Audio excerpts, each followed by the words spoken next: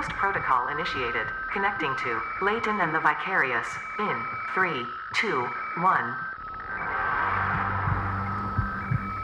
And we're connected. Today, joining us on this episode, Henny Badenhorst. Henny, welcome to the show, man. Thanks, Les.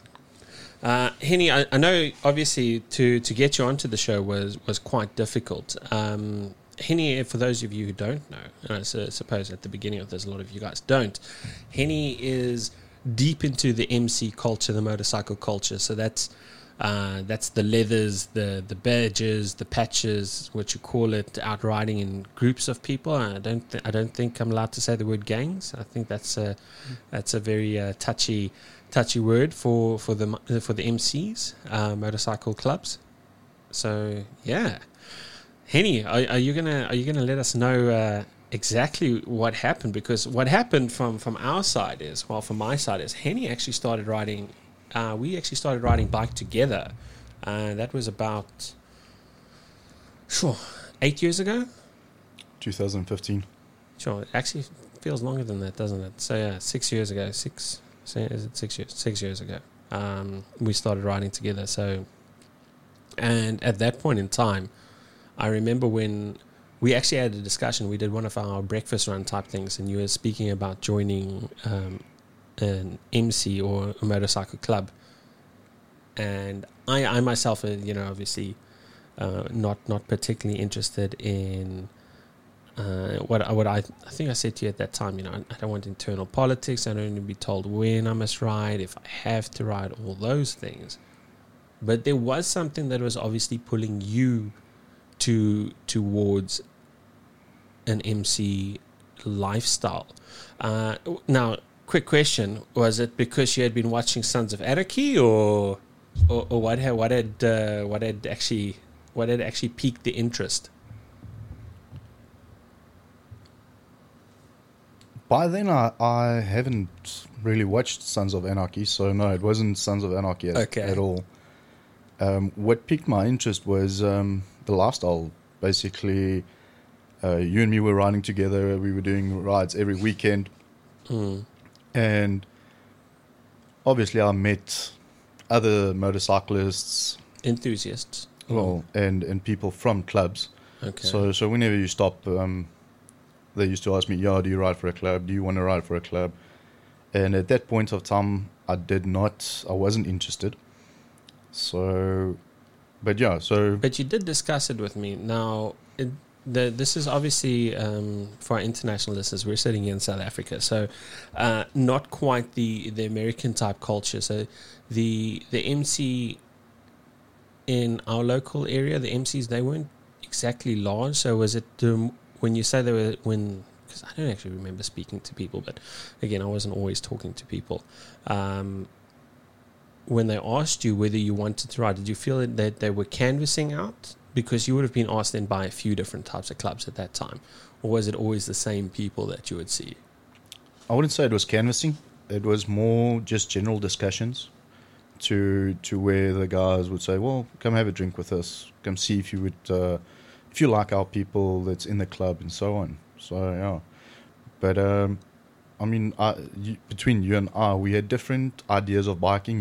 You wanted more in the just casual riding on Sundays and stuff. I was more into rallies and day jewels and stuff. Oh, yeah, for sure, yeah. Because also then again, I suppose it should be noted that the first bike you bought was a cruiser-type bike. So, those Harley-looking things. And I suppose you have to say Harley-looking things, otherwise people don't really know. And where I was obviously immediately onto the sports bike. So our vision of biking was very different. And with the cruiser type bikes, I mean, they are synonymous with these motorcycle clubs as well. Did it feel like a natural fit to you, or was there also like a yearning towards a brotherhood, that type of sense? Was there something missing in your life that you felt that that you didn't just want biking to be a hobby, you wanted it to become a lifestyle? I was always interested in the lifestyle, but I wouldn't say I was yearning for a brotherhood. or a place to belong. But as I grew into my club and everything back then, I like the brotherhood. I like the fact that there's like-minded people that share my enthusiasm within my passion. Yeah, passion being motorcycles.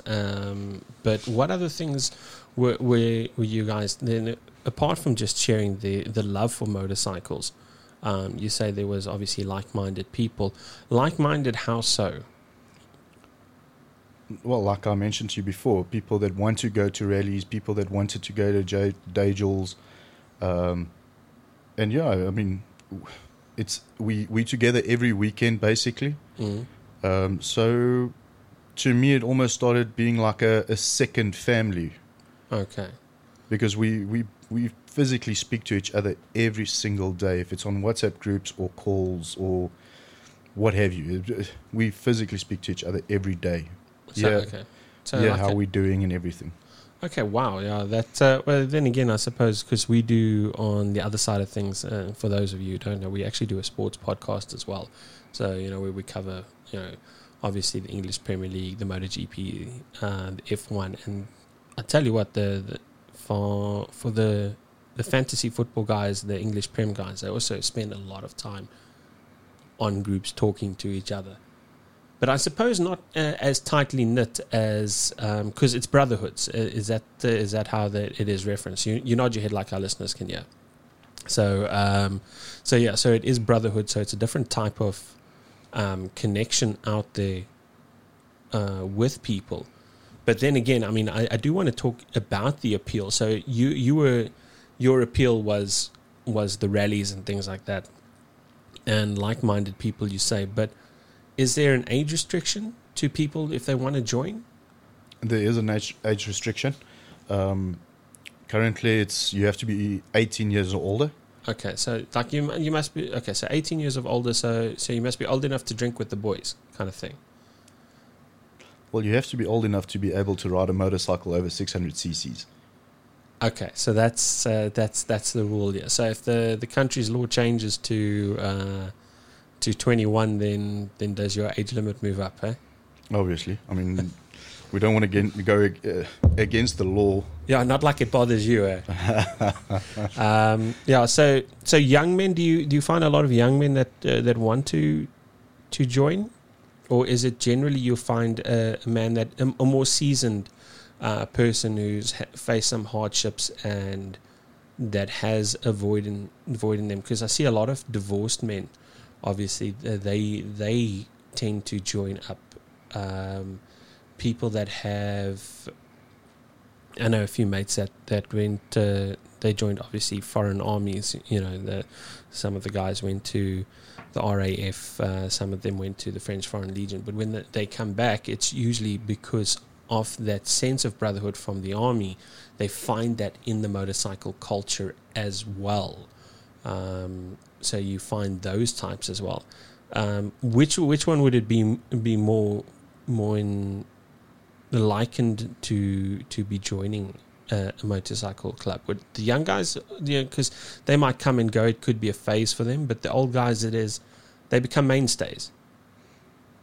The young guys that do come in is normally, so it starts off with family. So it's normally somebody's son or a cousin or something that does come in when they're young. And what then happens is, if they enjoy the lifestyle, they start bringing in their friends, and that's how the young people get involved. So it starts with family. So family and reference. Yes. But the people that do approach us and say, listen, I like your lifestyle, I like what you're doing here, I would like to be part of this, is more your older people. And if I say older people, 40 plus. Okay. So that's the most of the people that has approached us. Midlife crisis kind of thing. Well, that can be one of the factors, I guess. But no, I mean, like you say, there's oaks that see that there are people that yearn for a brotherhood, that want to be part of somebody caring. Yeah. I'm trying to think how to explain this to you without Without going into too much detail. Yeah, but we've had guys that were borderline alcoholics. Okay. And it changed their lives around. So they lacked a sense of purpose. So the club gives them purpose. Yes. But clubs, and you talk about borderline alcoholics, and I mean, there's a fair amount of documentaries out there. And again, I suppose the documentaries are generally tailored towards what would be American culture and possibly sensationalized the way that the image is brought across. But drinking seems synonymous with MC culture, like get out there, drink, that type of thing, get a little bit rowdy, like lock down a bar kind of thing, like we're here now, we're in charge. I get what you're saying, but I don't agree with you that it's synonymous with biking. Yeah, what I'm saying, that's the image that's been brought across from obviously these documentaries of American culture. Again, like I said, right now I'm sitting here. I've known you for probably nearly 20 years. It's been a long time. So, and in that side, from that aspect, is I know you differently. So it's not.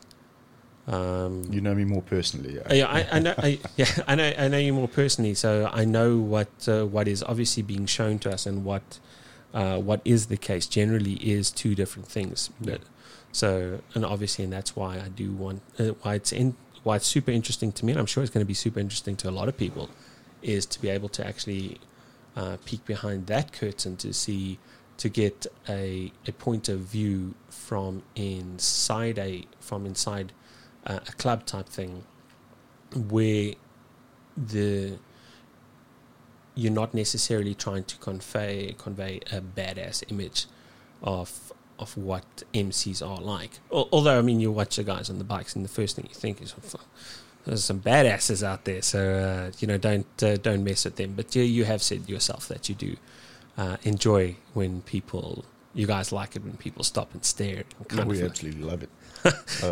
So yeah, I can see you're already beaming with smiles out there. So back to these 40-year-old chaps, they join in on they join in at grassroots level for the club, because let's say you've been. Let's say a kid joins in when he is 20, 21, 22, whatever. Young adult, he joins in. He moves up in the club. He gets to an officer level, and we'll talk about that just now. You're a 45-year-old man who's old enough to be his father, joins into the club, and he has to fall in line, so to speak. He becomes the child in the relationship. Is it difficult for older guys to join in and talk to younger men as their superiors? I would say yes. They do find it difficult. But if you previously did ride for MC or even in MCC, it's not difficult because you've already had that. Yeah, but we're talking about the first timers. Yeah, first timers. Yeah, it's difficult for the guys. They do come and say, "Yeah, but I'm older than you," and then we quickly say, "Listen, brother does not have an age. We are all on the same level here." Okay, and so you respect everyone. Doesn't matter what his rank is. Doesn't matter what his age is. You respect everyone the same. But you have to answer to someone at some point. There is the officers. You yourself, you fall third in charge as an officer within your chapter. Charter. What's the difference between a charter and a chapter?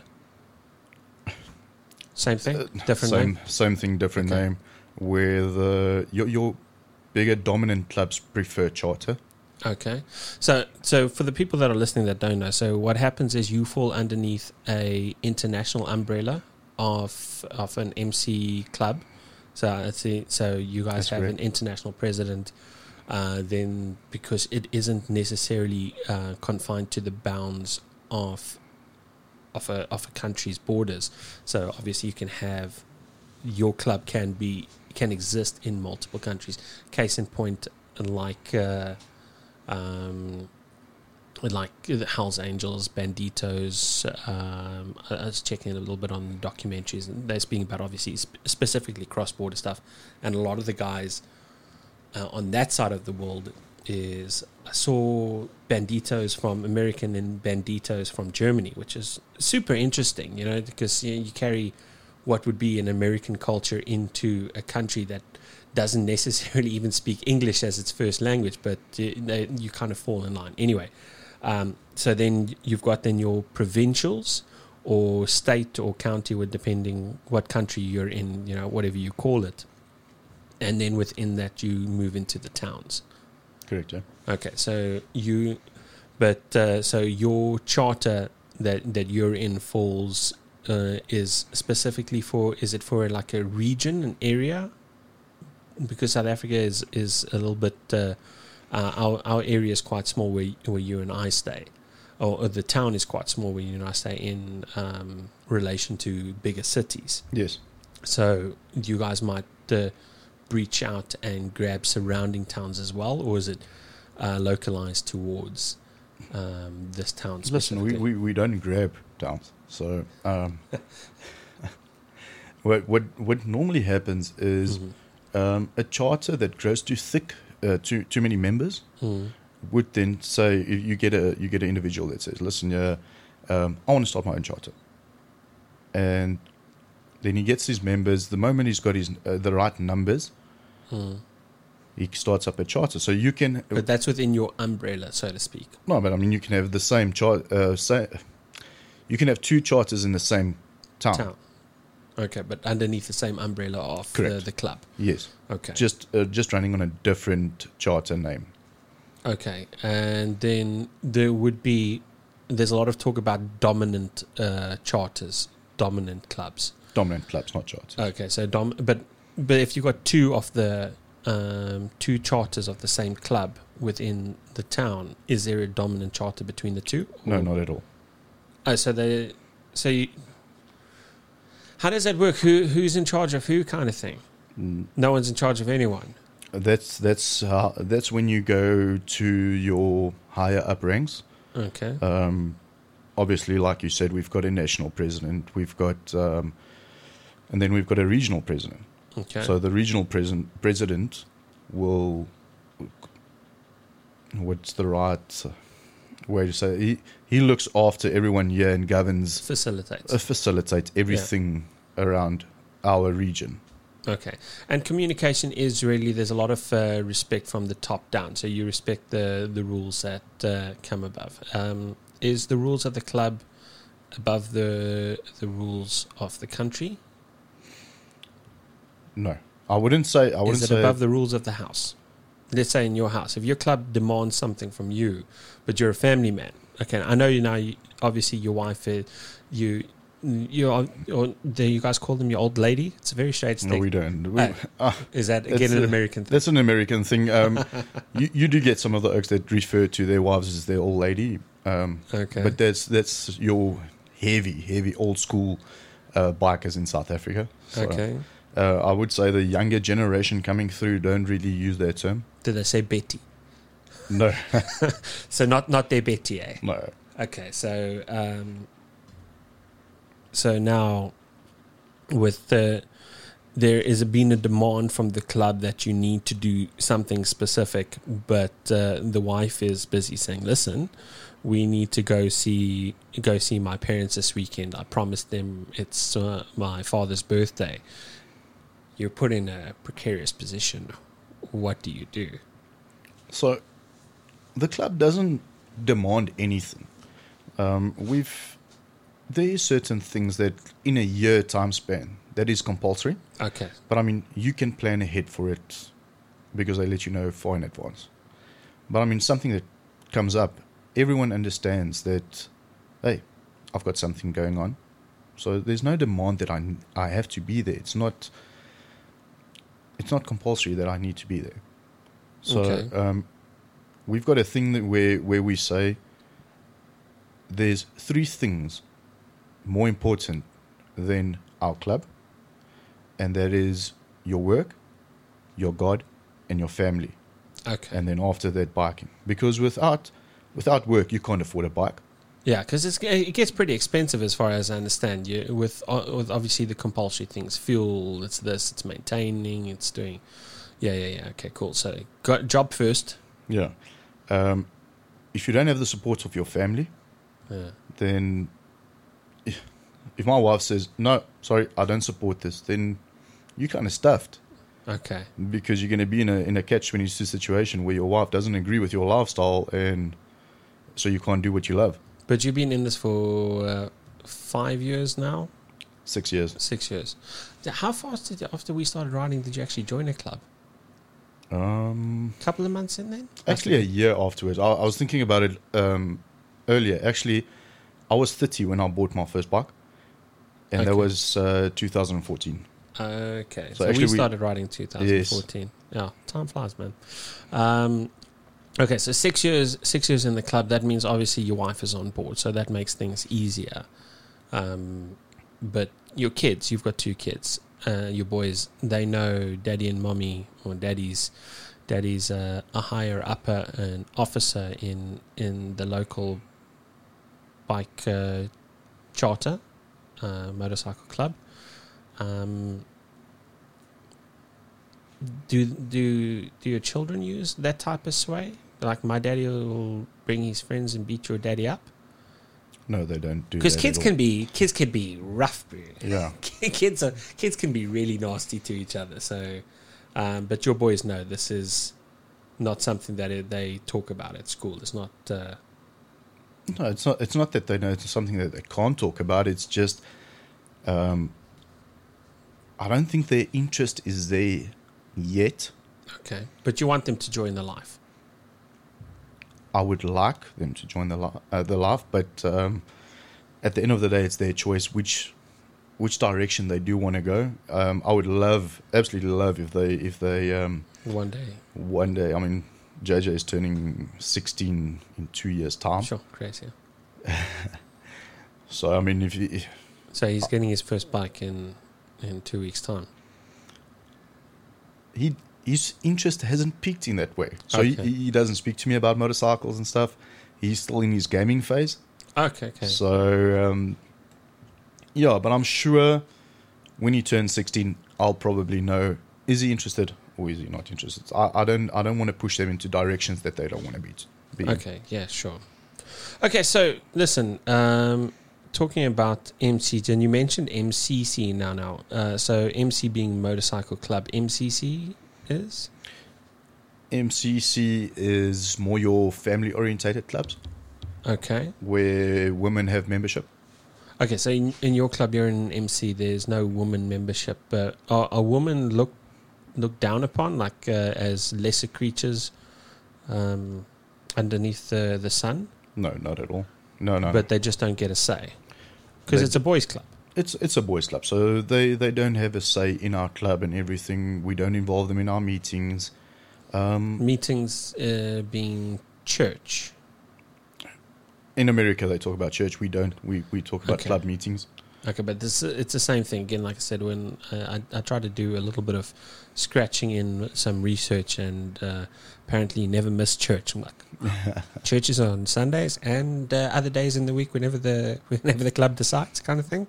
But yeah, so you have your meetings. Yes. Okay. And then there's an RC, which is a riding club. Yeah, a riding club. Now, but riding clubs don't have ranks. It's just a couple of guys that come together. They want to have a patch. There's no ranks at all. There's no president. There's no vice president. Nothing. It's just a riding club where they would say... So like a hobby club, an enthusiast club. Okay. So when you say patches and then word rockers as well, because you rock a patch kind of thing. Like I'm rocking the side patch, or I'm rocking the back patch, or whatever it is. So... This is obviously a way for you guys to identify. It's almost like a see by the color of the patch, see what type of belief the club has who they're aligned with, or some things like that. Now I don't know if that is quite like that in South Africa, this side, but I know for example, when again on looking at the things, the Hells Angels with the red and the white, the Sons of Silence red and the white, because there's an affiliation type of protection type of thing that happens there, where the Banditos being obviously the yellow and the red. And I think the Mongols was more of a black and then a white on top of it or something. But anyway, so it's all... It's all... When you guys go ride out and you see these other clubs wearing patches, their patches, without getting too close, you can already see who or what they stand for. Yes, that type correct. Of thing. Yeah, you can already... I mean, just by colours, I mean, if there are clubs that's got the yellow, and so if you see a dominant yellow on a patch, then you already know which club that is. And yeah, I mean, even the centre patches are quite big, so already you can see what clubs they are from. Okay. Now, there was obviously, or there has been a lot of animosity in clubs, and you put me onto, for my research part side of things, you put me onto a channel on YouTube, that Demons Row channel, and the guy's name is Sosa the Ghost, I think it's that. Correct, and then he actually speaks about unifying, that the clubs start standing together. So has that translated into South Africa, that the clubs themselves are starting to say, listen, we all like motorcycle culture, we need to protect it from the outside forces as opposed to fighting amongst ourselves? Because that was always a big thing. There was always a concern. A lot of people think, like, because you don't know much about the MC culture, and the first thing you assume is they're gangs. That is the first thing that most people think, is that there's this gang and there's this gang, and now they're looking at each other funny across a parking lot, and shit's going to go down, and then now you start seeing, and I saw it in the video the other day, also again it's in a different country from America, where a group of Mongol riders and a group of Hells Angel riders, they saw each other at a service station, petrol station, gas station, whatever you call it in your country. They saw each other, and then they walked up to each other, and because some guys now recording, it's like, what's going to happen? And then it's they're greeting, and it's like the shoulder bump together, that type of thing. So what has been the change there for MCs to start saying, like, listen, let's work towards unity to stand together for the culture? When did that come about? No, I can't really talk about what's happening in America. I don't know what their situation currently is. But in South Africa, a lot of the clubs have gotten together and said, listen, we don't want trouble. We just want to do what we enjoy, each on their own, and we have unity. Live and let live kind of thing. Yes. So there's unity runs that's once a year. There's a unity braai that's being held once a year. But do you go with your patches then? Yeah, everyone rocks up there with their patches. Okay, so this is which leads into the question, the bottom rocker, or your 3-piece patch. Now the 3-piece patch that's the back patch. You've got your MC's name, your club's name at the top. You've got your MC's emblem in. Then you've got a square patch that says MC, usually for motorcycle Correct. club.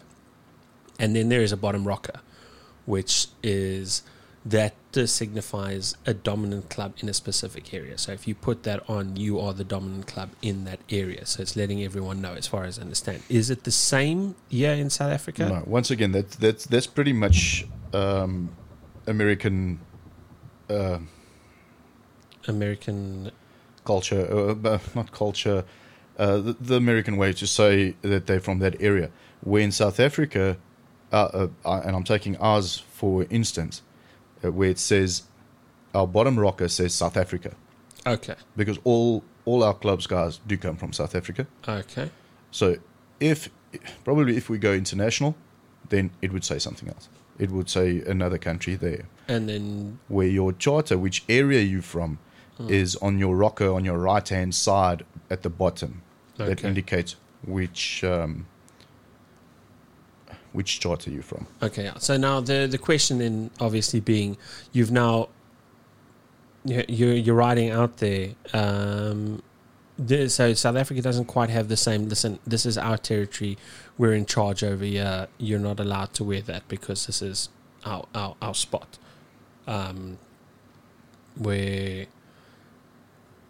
But there is a lot of offence that can be taken if people who have is it a 1% now 1% a thing? So people start wearing patches that they shouldn't wear. If you can take me a little bit through that, because there is an offence type thing that gets taken by clubs, because you do protect your culture in a sense. Where you were telling me the other day, it's like not anyone can just slap on a 3-piece patch. No, you can open if you go through the right channels. Yeah, you can open an MC. There's no problem with that. But like here, it is right across South Africa. It's governed by a president's council. Okay. So you have to go through the right channels to open a club. If it's an MCC or an MC, you have to go through that council. So, yeah, you can't, like you say, you can't just slap a patch on and say, okay, I'm a club. And so this is now, let's say the riding clubs, they decide that they want to just put on a 3-piece thing. Is it quite the thing where the clubs that, because patches need to be worked for. There's a belief in that. You earn your patches. Correct. So anyone who just puts on a patch is a slap in the face kind of thing. So it's a case of, as far as I understand, would you stop these people that just put on patches for the sake of putting on patches and saying, hey, listen, take it off? We would advise them to rather take it off and follow the right channels. Yes. You would advise them. Okay. Would it be? Does it ever get forceful? I mean, you can't tell me it isn't, because there is. We can't paint just a purely rosy picture of MC culture, because a lot of you guys are hard men. It's tough men. You're not. Listen, advice can come in many ways. Yeah, but it depends on the type of respect you give. Because normally you would walk up to a guy and say, listen, you're wearing a patch that's similar to somebody else. Where did you get your the permission to wear it? It all depends on what type of respect you get back from that guy. If you get hostile answer back from him, like what is a hostile answer? Listen, I don't need permission. I can wear anything I want. I'm not wearing somebody else's colors. Is that now seen as an offense? I mean, because there's. I'm not saying like the human eye sees a multitude of colors, but there's like 3 primary colors. So listen, hey, man, I'm wearing blue and yellow. And somebody else is blue and yellow, like surprise in this world, and the other guy has kind of like a slight golden yellow. Be like, it's too similar. You need to get their permission. Like, why? Why do I need their permission? Why is it that important? We have a different name that's on our stuff. Although there's a different name, the colors do matter, because you don't always see the name in it. Mm-hmm. You would go with the colors. Do you understand what I'm saying? Yeah, this is going back to what I was talking about earlier, about identifying people. Correct. So, but if we have a sense of unity, and that's what the MCs are trying to strive towards for the culture, why is it still a problem? Because if we've got a sense of unity, then the respect would be given to first ask permission to open. Okay. So first ask permission to open, that goes Now that goes through this national president that you speak about, or national body, or do you go to, again, say, the dominant club in the area and be like, listen, can we open up a charter? The first thing that would happen is, so obviously, if you want to open a club, you do approach the dominant club and ask, listen, I do want to open a club. Are you guys okay with this? What happens if, people don't know. Let's just say it's a group of guys that's sitting on the couch and they're like, they've just watched Sons of Anarchy for the 10th time and they're like, listen, why don't we just do this? Let's just open up a club. And they go open up a club because they're just mates and they just want to ride and they want to start their own MC thing. And they make their little badges. They go do their thing. They make their officers, being your president, your vice president, sergeant of arms. And you're going to take me through the rest of them now. And then they open up a club. They don't know any better. Most people, without you actually telling me where to go do the research, I wouldn't have known. How's there an expectation for them to know? Is this does this fall into a situation where it might even be easier to start and apologize later? Because if you don't know, you that's really what you're going to be doing. Like, listen, guys, we didn't mean to step on anyone's toes. Is it really a problem? Yes, it is a problem. Yeah, but that's what I'm saying. They say they have that conversation. They go like, listen, guys, we're super sorry. Because you're the dominant club in our area. And another club opens up and they come see you guys be like, listen, exactly what I'm saying to you. Didn't know it all. We just really liked and we thought we were a group of mates. We just didn't start. So we started something. Okay. But that's now where we go and advise them. Follow the right rules. Okay, so if what we happens say, listen, we're happy. Then you go to the President Council. You make sure everyone within their... everyone's happy with their patches, the name, everything. So you don't have the same name as another club. So you would help a club rather than... to shoot them down, yeah.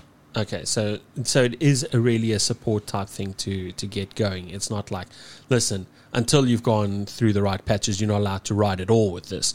And if we see you on the road, we're going to have to advise you. Is that right? Listen, we do walk through clubs and everything to help them set it up. But the reason why it's governed is so that you don't sit with 20 clubs with 5 or 6 members. And so we do still want to promote... Why can't 5 or 6 members work? We have 5 or 6 mates. Why can't it be that kind of thing? Do we have to invite... have more than that when we start? When I say we, as if I'm starting a motorcycle. Don't worry, I'm not. I have zero intention to do that. But when people do start, they obviously usually start in small numbers. How do you? It's not quite like you were talking about making when a club gets too thick. What is too thick for a club? There are clubs that like. Being a lot of members, like you say, too thick. I know of clubs that's 60 members in a specific chapter or charter. Yeah. But if you get guys that want to break away, if everyone's happy with it, they do it. So there isn't specifically a number where it's too thick.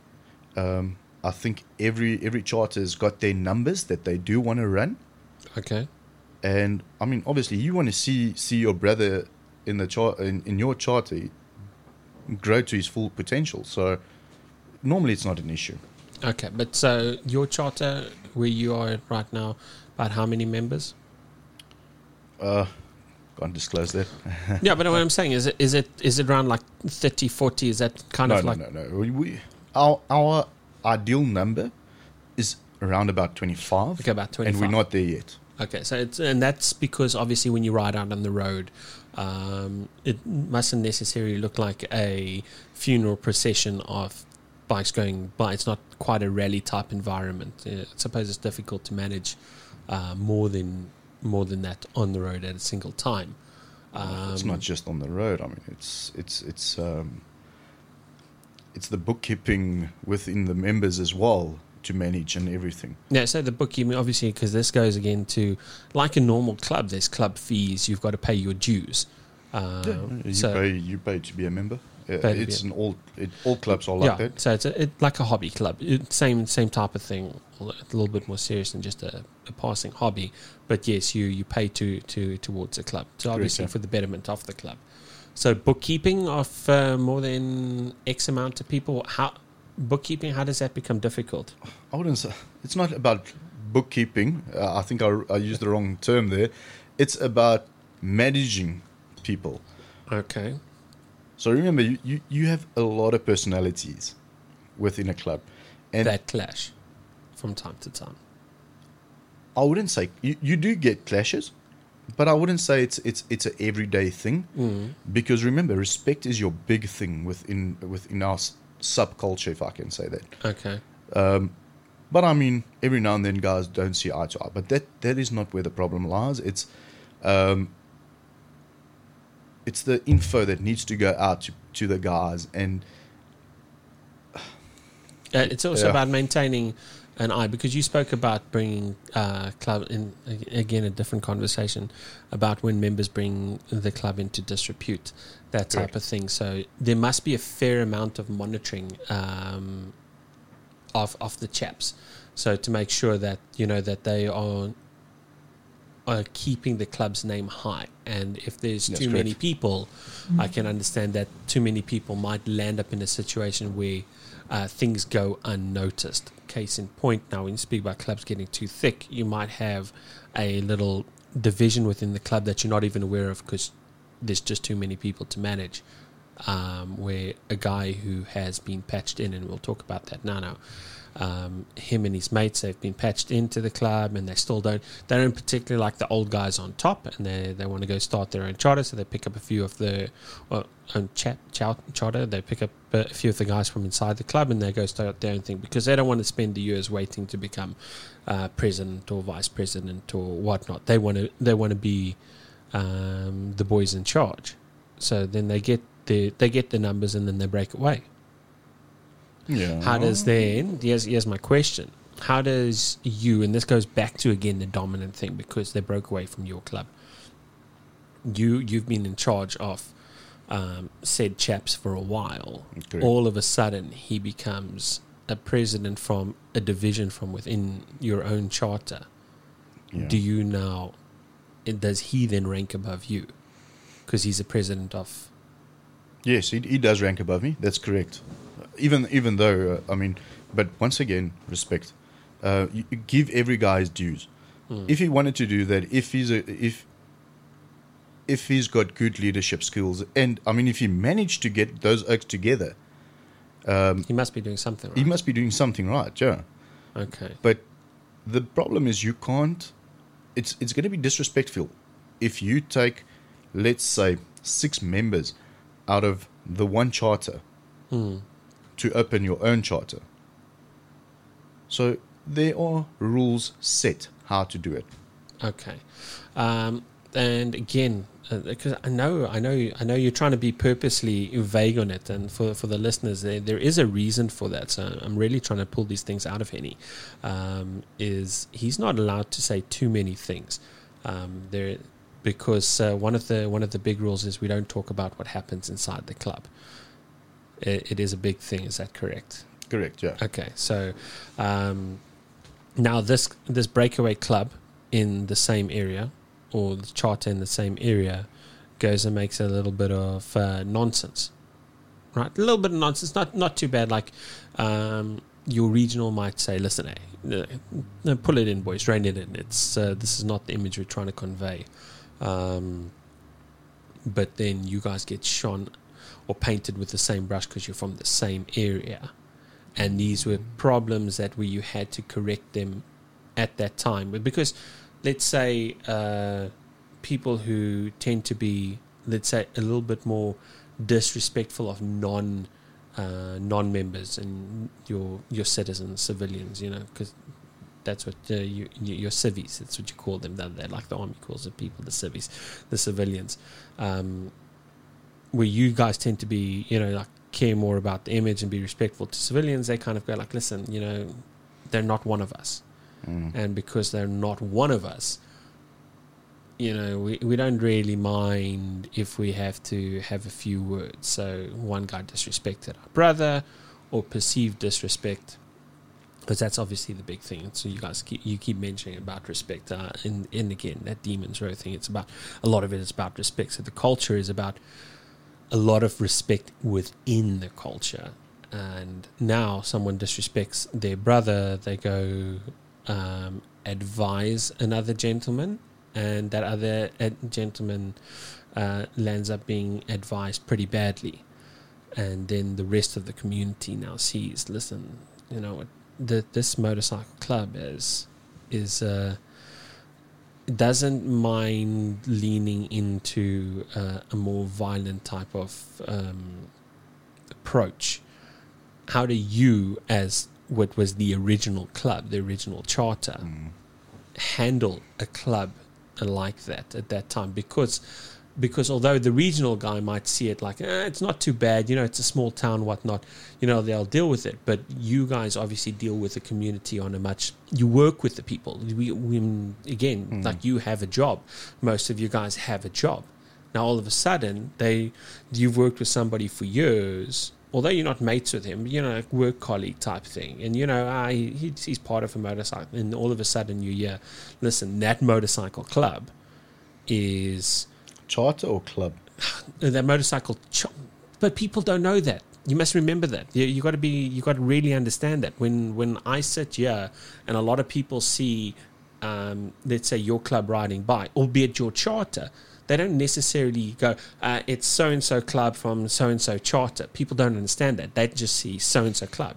Because it's the same thing. When you talk about these clubs, I mentioned to you the Hells Angels, I mentioned to you the Banditos, I mentioned to you the Mongols. I'm not going into charters about that. Yeah. They're but club. So they see that their impression is he rides for that club.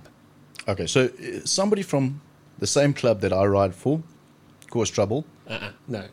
Yeah, same club, different charter. Different charter, okay. In the same town. But they were the breakaway from you guys, because you guys were the original. It doesn't matter. Get what I'm saying. We still all ride for the same club. It doesn't matter what charter. Yeah, but they're making trouble for you guys now. They're selling your image. Yeah, across town. Yeah, I can't disclose to you what the. But there is a protocol. There is definitely, but I can't disclose how everything works within it. Yeah, sure. Okay, so talk to me. 3-piece patches, and again, that's for the MCs. RCs have a 1-piece patch. Or you were talking? Okay, that's correct. And I said, no ranks. And no ranks. And MCCs. MCCs, like I explained to you, is where the good woman can vote. But is it also a 3-piece patch? No, should also be a 1-piece patch. Okay, so the only 3-piece patches is proper MCs. MCs. Okay. With these patches, I spoke about obviously the square patch for MC to say motorcycle club. Then there is diamond patches. Correct. Okay, so now not any. This is again goes on to the thing like you can't just put on a diamond patch, even if it doesn't say like 1%. It might have a different meaning. Why is diamonds important to the motorcycle culture? What is the significance of a diamond patch? So basically, the diamond does represent a 1% patch. In one sense or another. In one sense or another. So regardless of what's inside. Correct. Okay. So what is a 1%? 1%er club. What does that mean? Well, the 1%er, the whole history behind 1% began in 1947. America side again. America, where it was called the Hollister Riot. Okay. Where there was a rally called a Gypsy Tour Rally. Okay. Motorcycle rally. And obviously, bikers being bikers, a lot of them didn't follow the law, if I can state it like that. Yeah, okay, cool. So they got out of hand. But there was drinking involved. There was drinking involved. There was people being naked, bikes racing up and down the streets, what have you. So obviously it was a big thing back then. There were TV shows about it. I think there was a movie made about it. Was it even TV back then? Okay, probably there was.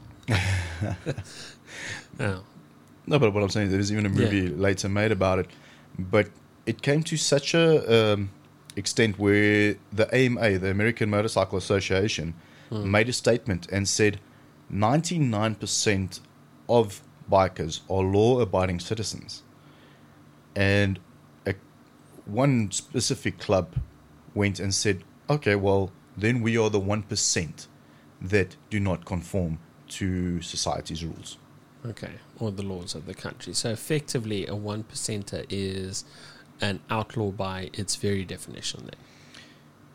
I wouldn't say outlaw by criminal activities, but it's, 1%er clubs are not governed by anyone.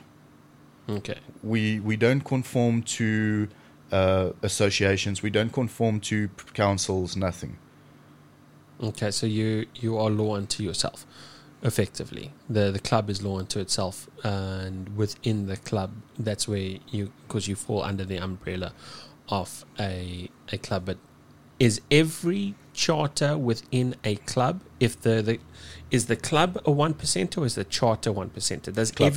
So the club is a 1%. So correct. If you're part of the club, you're a 1%. Not in your prospect period. Yeah, okay. Okay, you have to be a full pitch to become a 1%er. Okay, so a prospect period, a prospect is obviously a guy who wants to join the club. Correct. So whether it's through family or he approaches, like we were speaking about earlier, an older chap he wants to join on in, and then he goes through a period of prospecting to join the club. But here comes the question: if it's a new guy to the MC culture, is his prospecting period longer than a guy who has effectively been part of an MC culture before? No. So they're prospecting same period of time. Okay, and so when clubs patch over, when they take over other clubs, are those guys immediately that are being patched over put into a prospecting period as well? When a full club gets patched over, they don't go into a prospect status. They go into I forgot the word now. Probationary. Okay. So it's a time period where they ride as the specific club that they patched into, to see if they fit into the lifestyle of this club. Okay. But then immediately they're governed by that. The idea of I want to get back to prospecting just now, but patching over, what happens if they do not fit in and they want to go start their old club again, or old members? How does that work? Because why do clubs want to be patched over? What is the benefit there for them? I can only guess. There's a lot of reasons. I don't know what the reasons are. Everyone's got their specific reason why they want to be part of something bigger. Okay. So it is usually about being something bigger. It's not saying like, listen, you're a small club in our town, join us, or we'll advise you otherwise. No, we don't advise. If you're not interested, you're not interested. Okay. If you say, hey, I like my club that I've got, we're not going to force you into doing anything.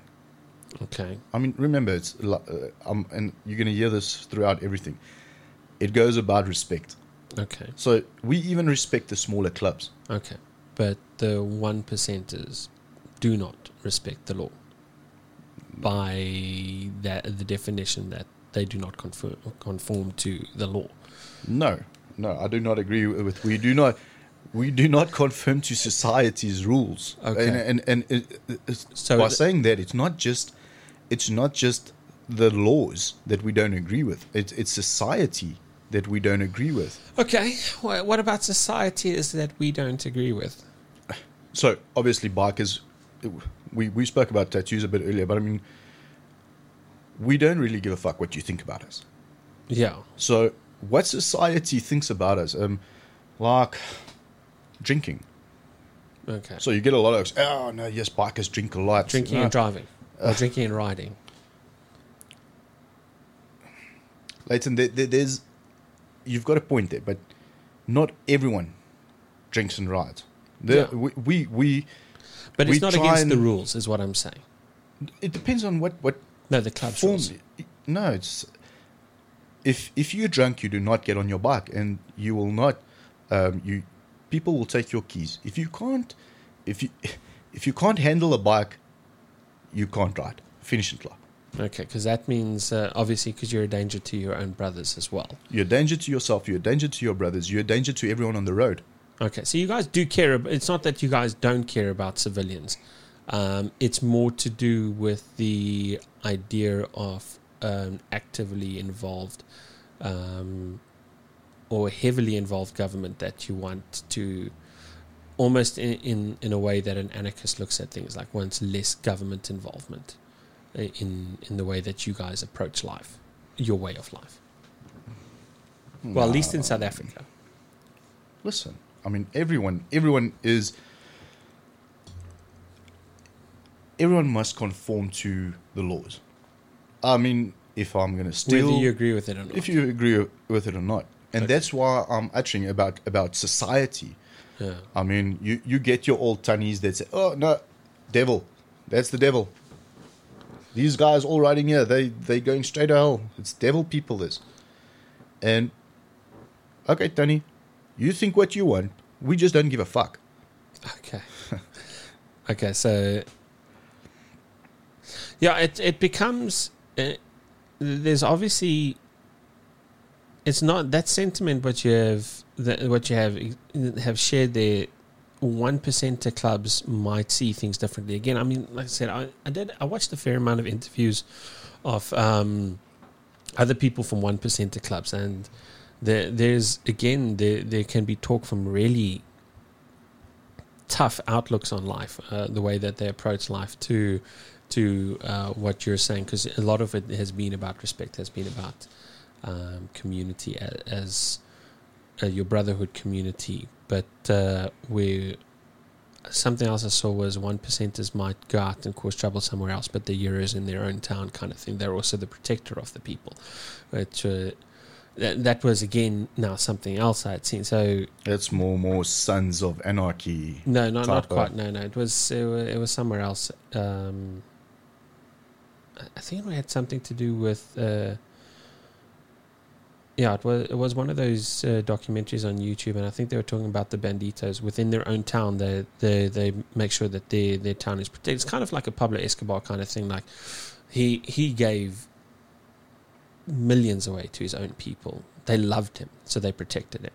Okay. You know, that type of thing. So I don't quite know that the MC culture over here has that same type of protection, like, you know, that the public will go out there necessarily to protect you, because I mean the assumption is when they see you're a bad person because you're wearing these leathers and you're riding these bikes, which again that you don't care about.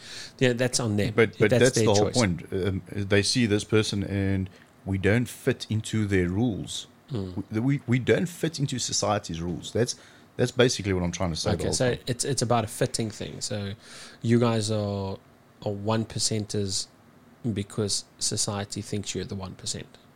In a way. Because, okay. I mean, yeah. we are, because we don't conform to their lifestyle. We don't conform to their right way of living. Okay. So, back into the prospecting chappies.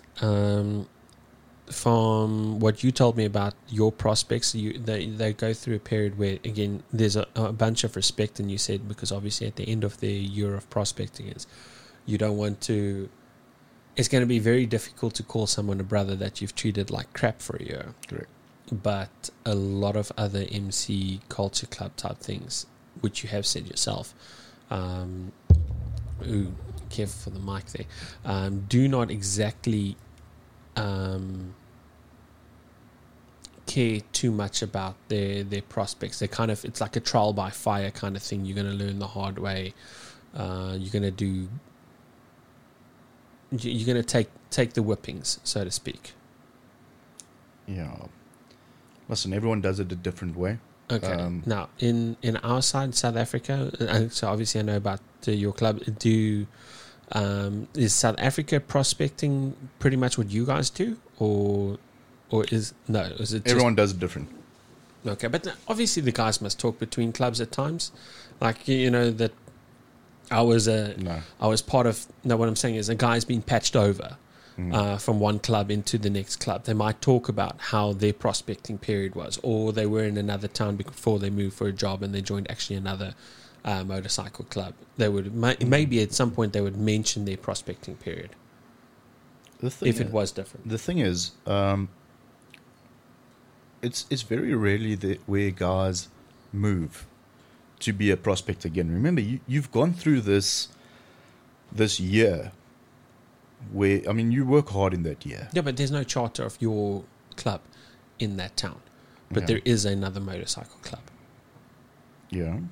You're not exactly starting your own club at that point in time. You might be just joining in with the local guys. You start a new job and there's another mate at your work. You're now out of it because, again, like I said, you're not part of the. There's no club in that town. You go to a new town. You work. One of the guys from work, he's part of a motorcycle club, and you go. You still miss the brotherhood, and your only option is to join said motorcycle club. Would there not be a conversation about the different types of prospecting within South Africa, the boundaries of South Africa? I don't know. I mean, I've prospected for 2 clubs, and I can't think that I've ever said, "Oh yeah, back in the day we did this when I was prospecting for that club. I did it this way, and yeah, we did." But the feeling towards the prospects. Well, you prospected twice. Correct. Right, and because you've prospected twice, that means there's different ways that you were obviously handled as a prospect. There were different ways, yes, but actually not that different, because you still had to braai, you still had to pitch up tents, and that's the only thing. But there wasn't like you must now go and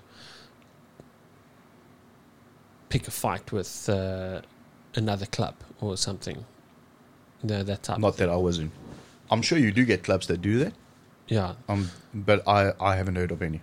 Okay, yeah, because I have seen through documentaries there, one of the things for prospects in other clubs is that you need to go and take out another member from your rival club. But again, this goes back to, a lot of it is American television. Based, yeah. Yeah, but American television as well, which is obviously there is a fair amount of sensationalizing type things, because why kill off people that share a very core belief in motorcycles? Because I ride motorcycles, and the truth is, it doesn't matter who I ride past, whether a guy is wearing a patch or whether he's not wearing a patch, all bikers do the nod.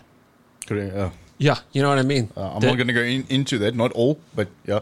Okay, well, suppose when I ride past people, it's always, hey, give the little head nod. No, I like you to go into that. Is there a reason not to nod towards someone? Maybe some of the oaks are new in it and they don't understand it.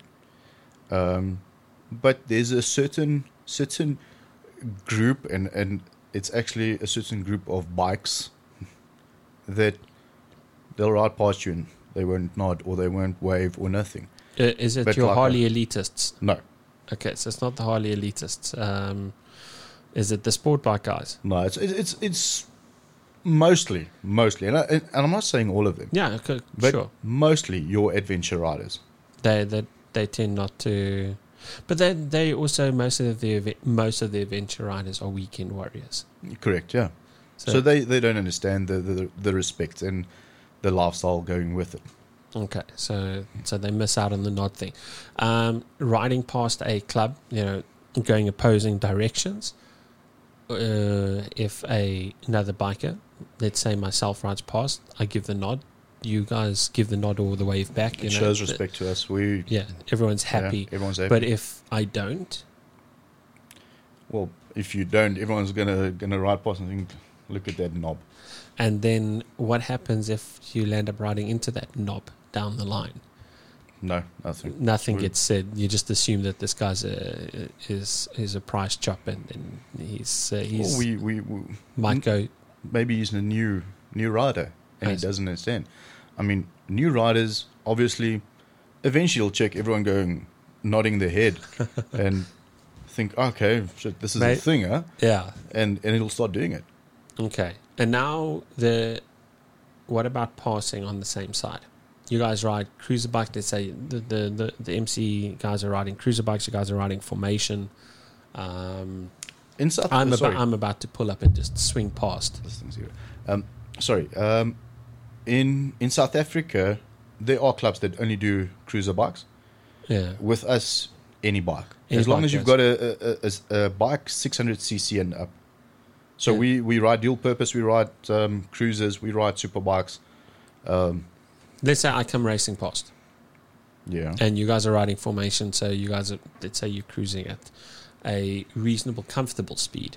And then I just zoot on past because I'm now doing another type of run. I might be doing a time run.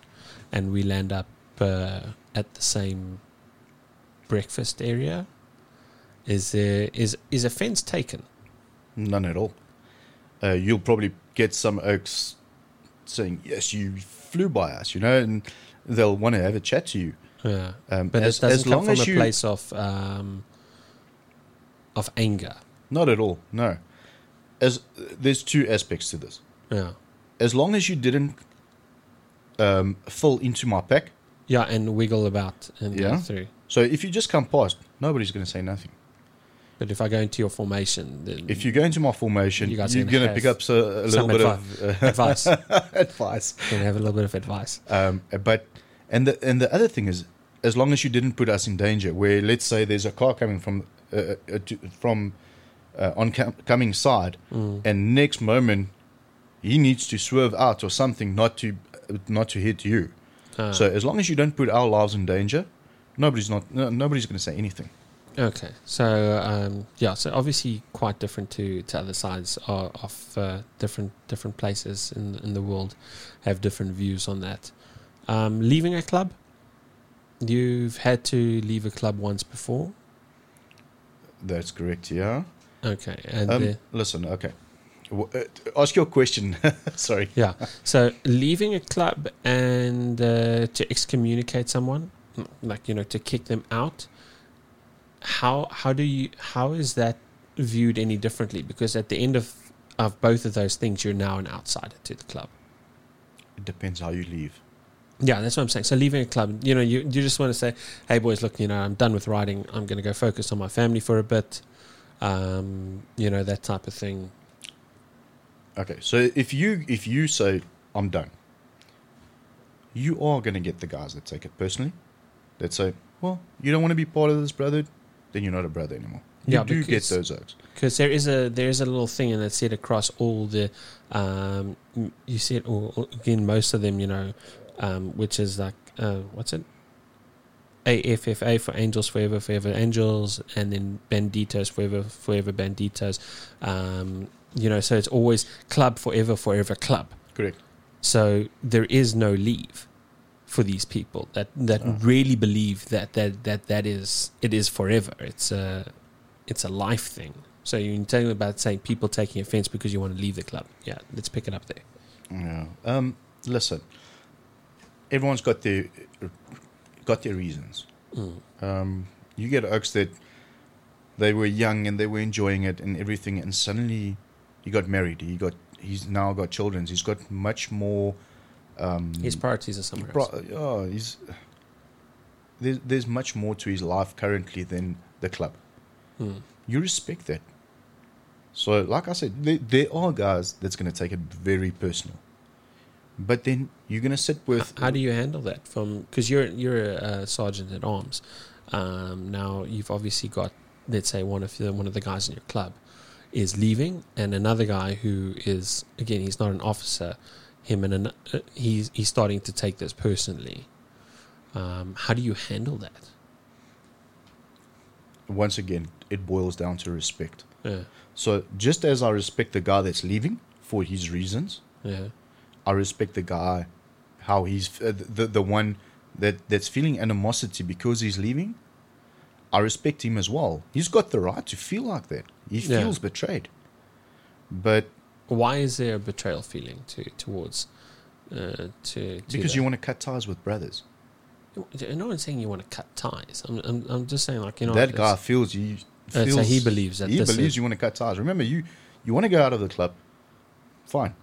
Then you get out of the club and do nothing more to me. Yeah. But in the same sense, you're going to get the guys that it's just, I've had a 5-year bond with this guy. Yeah. Even if he leaves the club, he'll stay my brother. So it's different personalities. But club first. If you ever land up in that situation with your brother or the guy who's out the club first. Correct. I mean, let's say he invites me to a braai. Mm. The club's got a function tonight. I'm going to do the club function. Okay. And if the club says you can't go hang out with him because let's say you picked up a scratch with the president because the president was offended. But that's a different story to why he left. So now we're getting into he's offended people. No, he's offended. The president and him were mates for years. Let's say they were mates for years. Yeah. And same thing again, he just wants to leave because, say, the president doesn't have a family, but this guy's now got his family, he's got his kids, his priorities are different, you know, he's grafting hard and he's really trying to make, to set something out, say, financially for the future. But the president feels, although he's left the right way, you know, this was my mate, he was my brother for the last 15 years we've been riding together, and now he just packs up and leaves. Now I'm offended. But let's say it's only the president that's offended. Is it? And then and you're in that situation where you're obviously you're friends with the prezi. You guys are good mates. You've been riding together for years. You're friends with this other chap who you've been riding together for years as well. Let's say you're the third friend in this. The three of you might have all started together, kind of thing. Correct. Yeah. Okay. But once again, respect. So, if he, what kind of respect does he have for me? If he says to me, no, you can't go hang out with you can't go hang. What type of respect? Yeah, but he's the president. But you want to call me brother? So you still have. But he's in charge. Yeah, he's in charge, but he's not in charge of me. And surely he must be. No. So how do the officers work there? You've got your president at the top. You've got your VP, your vice president. Sergeant at arms. Effectively, you're the enforcer of. You're the guy who goes and gives the most advice. In a sense. In a sense, yes. In a sense, you give the most advice. What you got a treasurer? There's always a treasurer. Secretary. Okay. There's an enforcer. Okay. We've got negotiator. What do you call it? We've got scouts. Marshals, and each one wears each one of these guys wears a patch. It's called a bar, yeah. A bar with your rank on. Okay, so you get a bar patch. It's a patch. Yeah. It's something that gets sewed onto your thing. Correct. Okay, but it's a bar patch that you wear on your left breast, I assume. Okay, so does everyone have a bar patch within the club? Only your rank members. Okay, but. How many ranks is there? Depends on the size of your club. No, let's say that you got a 25 club, 30 club. How many ranks would you have in there that goes and sits around the meeting table? Listen, remember your ranks also depends on personality. I mean, you can't go and make somebody. Let's say. Sorry. A marshal, or let's say a road captain. Sorry, you can't go and make a guy road captain that's on a slow cruiser motorcycle. Okay, reason? Because you guys don't. When you guys are out on your ride, it's not like when you're in formation that you're flying through parts. In formation. What does a road captain do for you? The road captain leads the pack and he makes sure everyone's safe. So he must be able, he's in the front of the formation, but he must be able to fall back and see if the back guy is okay, and then once again be able to get to the front to see if everyone is still in the pack, if everyone's still okay. So he gets a seat at the meeting table, because obviously I can't see all members get a seat at the meeting table. Yeah, but surely there's the official part, the ranking guys that sit and have a different type of conversation. At times, yes. Yeah. It all depends on what's happening. Who would that all include? Again, your vice president, your president, your sergeant at arms. Does it include your enforcers then? Everyone or are they with not a rank. decision? Okay, so everyone with a rank. Yeah. So again, back to the question: how many ranks off the top of your head would there be? Let's say within your club. I think 8. 8 ranks. With our charter currently, we're running, I think 6. 6, but there would be 8 within the club. So the club there can be more, but on the size of a charter that's, like you say, 25 you're looking at 8, 9. Okay, so a full third of the club actually has a position of power. Marshal, if you're a marshal, you can have more than one marshal, for instance. Okay, so you can have a couple of marshals. You can only have one road captain. Correct. You can only have one. You can have multiple enforcers, I assume. No, you only have one enforcer.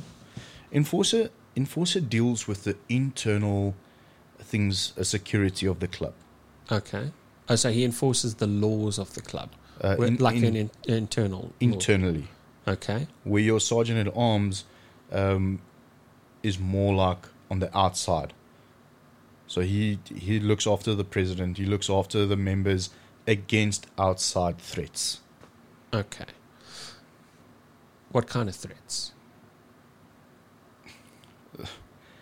Yeah, I can't disclose anything there. But let's say high level. What type of threat would let's say for under? instance, no, not just the president, all members. All members. So let's say we had a Deja or rally, and there are people that come and they influencing or looking for trouble with members or the members' wives or something. That is where your sergeant at arms would then pull in and say, listen, please back off. Back off, okay. Multiple chapters, so all the chapters have a sergeant at arms, I assume. Correct. Okay. And when you guys meet up, who would effectively be in charge? Is there a rank within the sergeant at arms? I'm part of a bigger charter, from a bigger area. I'm a more important sergeant at arms, or because there is obviously the national part that there is a sergeant at arms that fills a club nationally. That's correct, yeah. But then you have the sergeant at arms for each charter. Is anyone above each other then? If you guys have to meet up at a rally. Yeah, no, definitely. I mean, there is a national sergeant at arms that. But each charter's one, are they ranked differently based on their charter? No. Okay. And just keep in mind, remember, a rank. A lot of people do give respect to ranks, and they've worked. Remember, you work hard for a rank. You earn your patch. Yeah. You earn it, but at the end of the day, your rank is a job within the charter to make it work. Okay. So it's not necessarily where you demand respect because you've got a higher rank. Okay, but there was an incident, obviously, that where you obviously deal with now, because you say you deal with externally, so a lot of what you do is about making sure the image of the club doesn't go into disrepute as well. So you're almost like the public officer kind of thing as well. So excommunication, when somebody is told to leave the club, there must be. Is it a short list of reasons, or is it like a plethora of reasons why someone can leave, or is it kind of like, listen, we don't have many laws, but we have some laws, and if you breach these laws, that's it. Thank you for playing. Get the fuck out, kind of thing. Yes. No, exactly what you said there. So we don't have many, but I mean, if you are asked to leave the club, you messed up properly. That's a big disgrace to your name.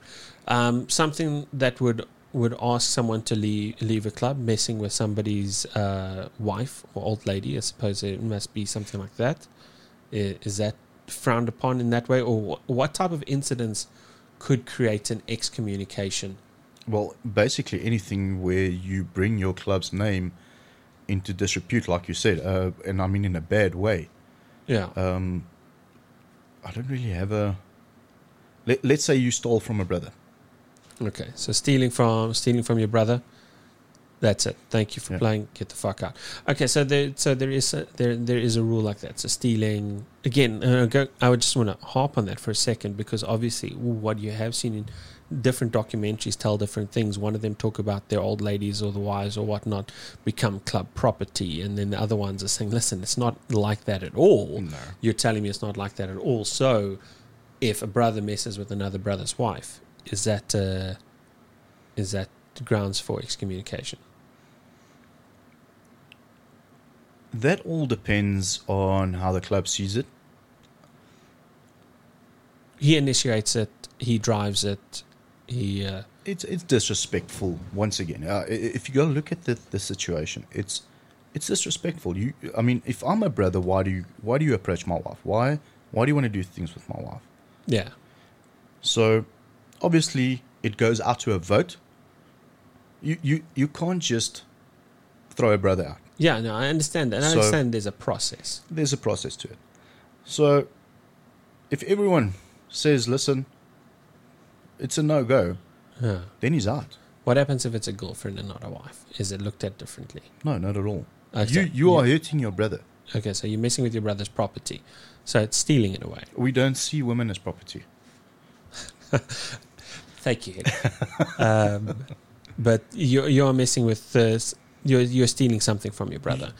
And you're hurting him in that process. What about lying? It depends on lying in once again, what context you're sitting. If you lying to the club in a serious instance, like if you say, wasn't me that stole that bike, or wasn't me that stole the cash, whatever. It's a serious offense.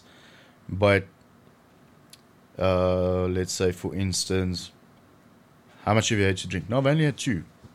Oh, no, this guy saw you had 4. Okay. So dishonesty is obviously punished on merit, but dishonesty is probably the main reason for excommunication. Further than that is, you keep talking about processes and rules and things like that. Do you guys have a super secret handbook that you get, like, listen, we've got to follow this process, or is it kind of a policy that is, or a process that has been instilled over time, which just becomes a way of life? It's not documented in any way to say that, listen, our club handles so and so like this and like this. No. Obviously, we to be able to set up a club and everything, you need to have a constitution. And so we are governed by a constitution, and then each club charter can have their bylaws as well. Okay. So, but it is documented. It is documented. And the policies and procedures for the club, how you guys handle an excommunication, it's documented first. So there's a process that to follow. So let's say you do start up a new charter, that type of thing. The club kind of goes, listen, here's our policies and processes. You will do things this way. It's just the rules that you need to conform by, yeah. Yeah, okay.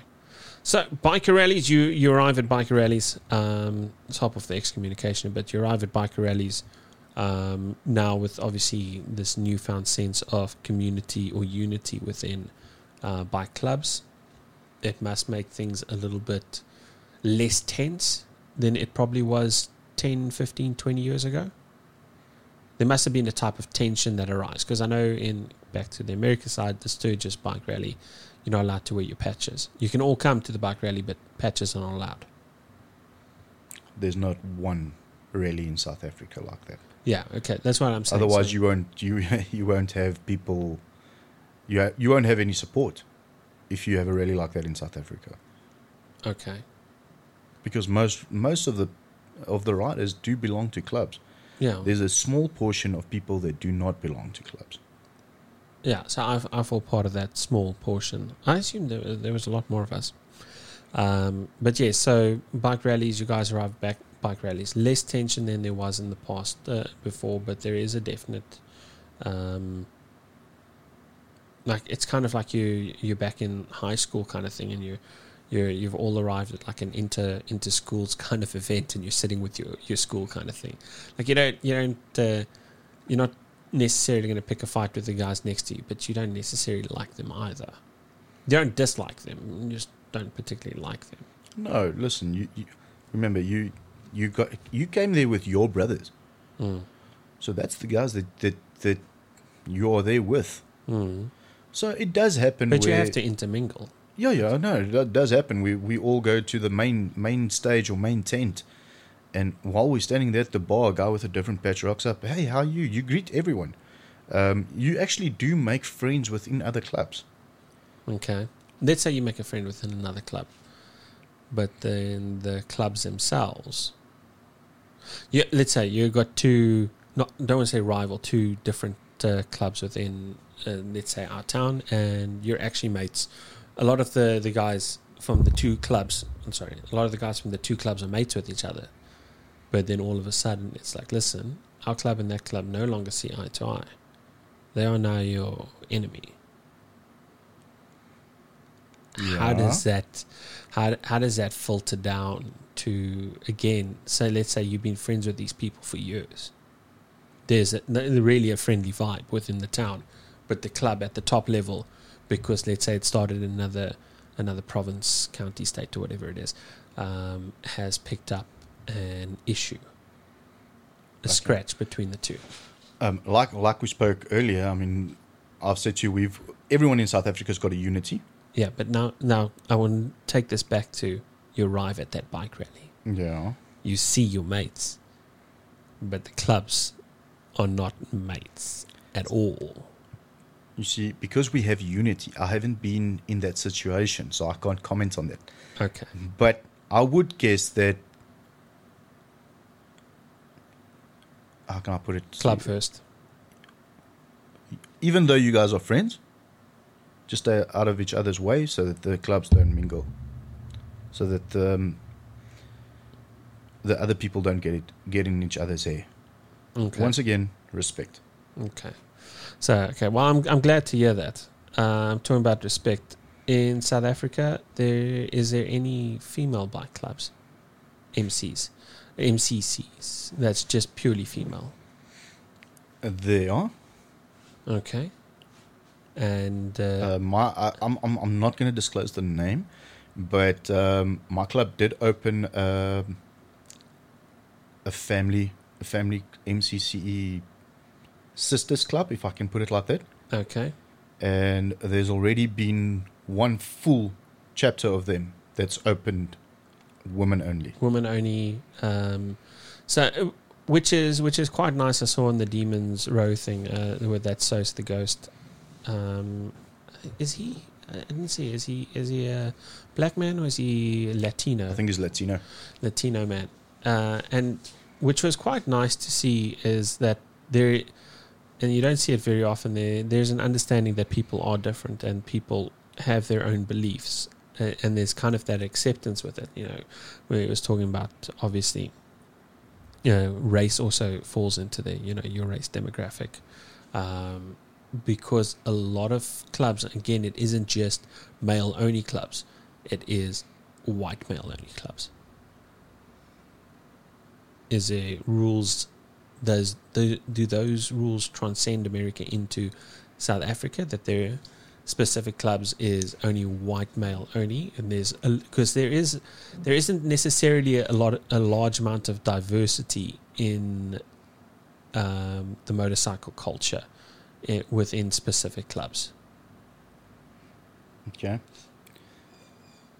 I think if you take our country's history and stuff, I mean, there's still a lot of racial tension going on in our country. And so you do get it. I mean, there are a lot of black clubs. There are a lot of white clubs. Okay, so we're talking about MCs. There's a lot of black MCs. Correct. Okay. And that's like that they don't accept whites either. Yes, correct. Okay, so but that's. I mean, I'm happy that people choose to be who they want to be. At least it's up front. At least in the motorcycle culture, it really is up front. It's like, listen, this is who we are, and we like our own kind of thing, and we want to be surrounded by our own, and it is what it is. And there's an acceptance with that, because is there an animosity between, let's say, a white bike club and a black bike club, purely because they're two different races? Not at all. Yeah, because you guys arrive back then at the rallies together. You guys are all there together. So you guys will talk and mingle in a way, like you say, on the big thing, but it isn't... Definitely. And I mean, we walk around and we see a nice bike.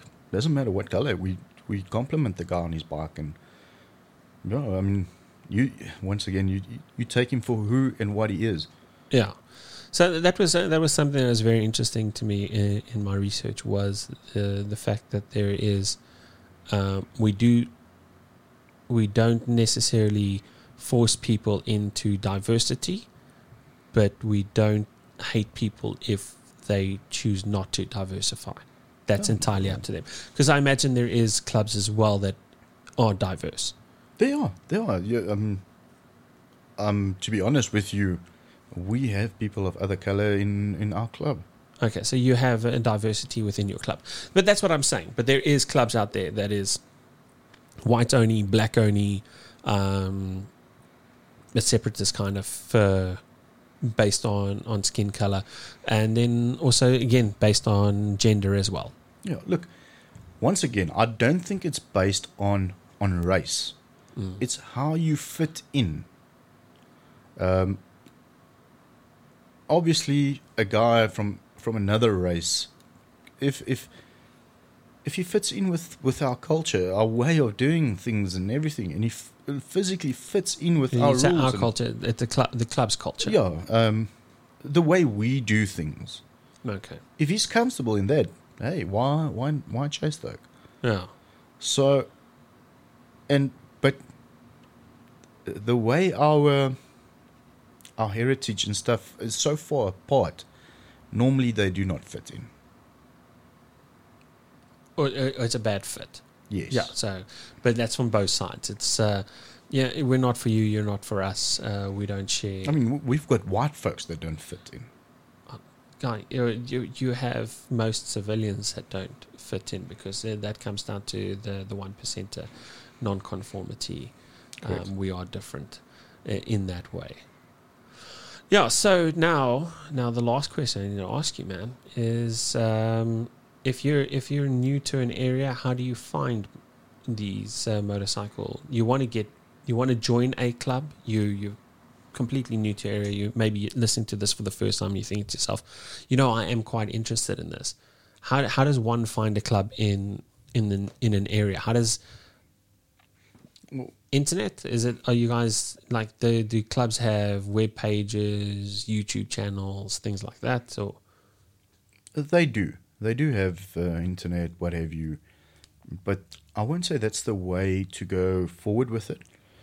I mean, remember the website that there is, for instance, for the whole South Africa, and so you won't really get involved in it through internet. The best way, find out which routes the Oaks are riding. Yeah, but how would you find that out? Is it who do you go ask? Do you pop down to your local bike shop and be like, listen, man, I'm looking for clubs in this area? Who would know? That's another way to go. Go to your local bike shop. Ask who are the clubs that's around here.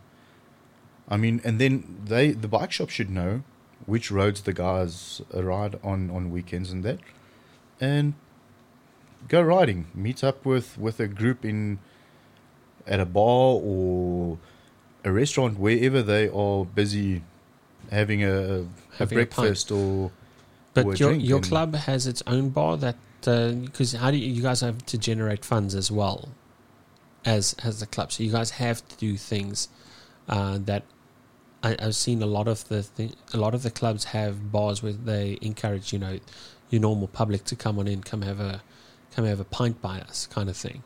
Yes. There are some of our charters that do have their own facilities that do it for income of money. By us, we more have one of our brothers that do own a place, and we go support him.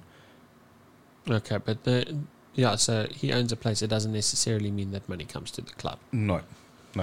Okay, so but it's a place for us to go, and all our insignia is on there and everything. Okay, that because he's part of the club, so club forever club kind of thing. Yeah. Okay, listen, Henny, thank you so much for the insights into the world of motorcycle culture. I know it's been at times, I'm not going to lie, it becomes very difficult because I can see you're very reluctant to mention things, but sharing what you did, hopefully the listener gets a little bit of an eye opener as well. So if you are listening to that, MCs are not all that bad. I've known Henny for many, many years, and for that very reason, I know there is obviously what is portrayed on television isn't exactly what life is always all about. Henny, thank you so much for joining us. Catch you on the other side. Cheers, man. Bye.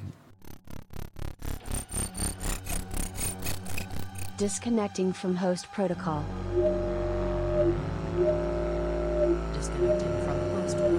Host protocol has successfully terminated. Goodbye.